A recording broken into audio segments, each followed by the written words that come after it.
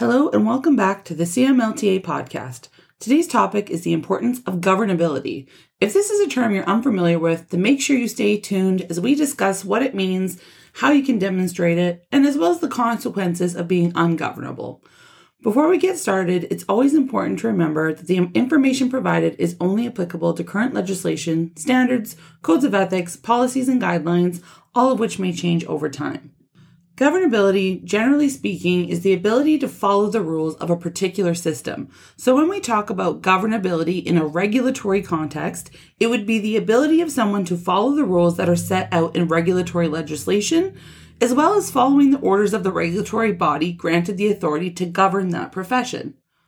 If an individual is governable, we would generally see them following the rules of the regulatory body, such as complying with continuing competence program requirements, responding to the regulator when contacted, abiding by conditions placed on their practice permit, and just generally following those rules of regulation. We don't often talk about governability because it's built into the framework of regulation. When someone does not follow the rules of the overarching legislation or of the regulatory body itself, it often results in a complaint of unprofessional conduct. For the most part, I'm happy to say that the MLTs in Alberta show a high degree of governability, which makes regulating the profession a much smoother process. Unfortunately, we have seen some behaviors that would fall under the category of ungovernability, particularly within the complaints process. So we want to explore the topic further and discuss the benefits of governability and the consequences of ungovernability. The ability of a regulatory body to protect the public through regulation is highly dependent on the profession following those rules of the regulatory body. So governability is extremely important, and unfortunately, a few bad apples can really spoil the bunch when it comes to regulation. It isn't often that a complaint of unprofessional conduct garners media attention. However, when someone has received multiple complaints or has not followed the orders of the regulatory body, the likelihood of media attention goes way up. The unfortunate thing about this is that it can deflate the public's trust in the entire profession, as well as their trust in the regulatory body. It is essential that the public feels that they can trust their health service providers, especially in terms of most MLT work. The public puts a high degree of trust in what you do without ever getting the opportunity to meet you or have any choice in who conducts their lab tests. Not only can ungovernable professionals have a negative effect on the public's trust of the profession, it can also cause a financial burden to the organization, which can impact registration fees. The more unwilling someone is to cooperate with the complaints process, the more expensive the process gets. Cost-effective ways of resolving complaints quickly that benefit both the public and the professional, such as informal resolution or alternative complaints resolution, are not viable with an unwilling participant. This means that a hearing is the only option, which, just to be fair, is not necessarily a bad thing, and sometimes hearings are necessary regardless of the governability of an individual. But the cost of the hearing itself and preparation for the hearing goes up immensely if somebody is not cooperating. It usually means increased legal fees in an attempt to get the person to cooperate, and if they fail to show up to a hearing, the tribunal members and legal counsel present that day still need to be paid for their time. It also increases legal costs, as the CMLTA would then need to file an injunction with the courts to force their attendance at another hearing. This will also inevitably increase the time it takes to resolve the complaint, which is not the best solution for public safety. It is also important to know that a repeated pattern of refusal to cooperate with the rules of regulation can lead a tribunal or court to a finding that an individual is ungovernable. It's very important to note that one instance of failing to cooperate would not result in a court or tribunal finding of ungovernability.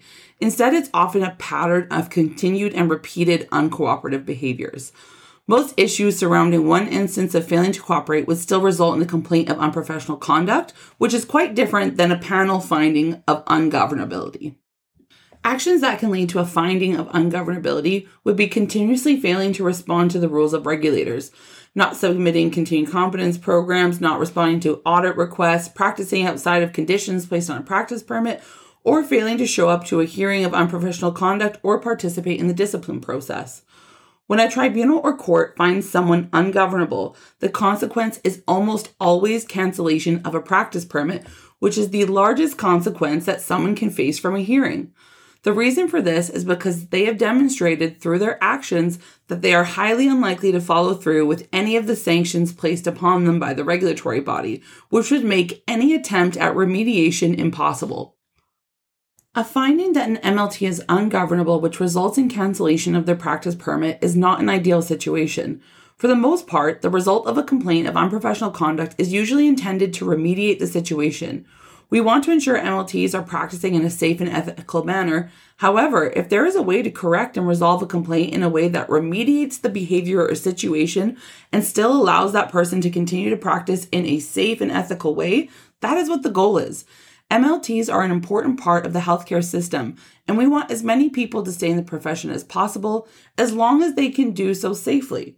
We don't want to remove licenses for uncooperation. We want to work with individuals through their regulatory responsibilities to ensure they can practice in a competent and ethical manner that protects Albertans using their services. So let's go over some real-life examples of how governability has impacted regulatory outcomes. So in 2022, the Law Society of Ontario revoked the license of a lawyer on the grounds that he was ungovernable.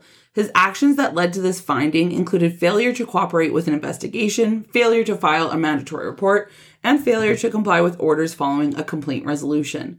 The accumulation of all these instances and the repeated and continued failure to comply with the regulator is what ultimately led to that decision. As well, in 2018, a registered nurse, or RN, in Manitoba was found guilty of unprofessional conduct and conduct unbecoming of a member. The tribunal further concluded that the RN was ungovernable and ordered their practice permit to be cancelled. The RN appealed this decision to the Manitoba Court of Appeal, which confirmed the tribunal's finding of ungovernability and removal of their practice permit. The court noted that the member had refused to accept the authority of or take directions from its governing body. In both of these examples, you can see that ungovernability always has consequences. Even one instance of ungovernability can result in a complaint of unprofessional conduct, and a pattern of continued instances could even result in the removal of a practice permit. Ultimately, the cooperation of members with the regulatory body is the best thing for the protection of the public and for the integrity of the profession. Before we close off today's podcast, I want to just thank all of the MLTs who abide by their standards and codes, who complete the CCP and cooperate with audits, and who just generally show their governability through their practice each and every day. The work you do on a daily basis contributes to fostering the public's trust in the profession. And if you have any questions on today's topic, please feel free to send them to cmlta@cmlta.org. And as always, thank you for tuning in.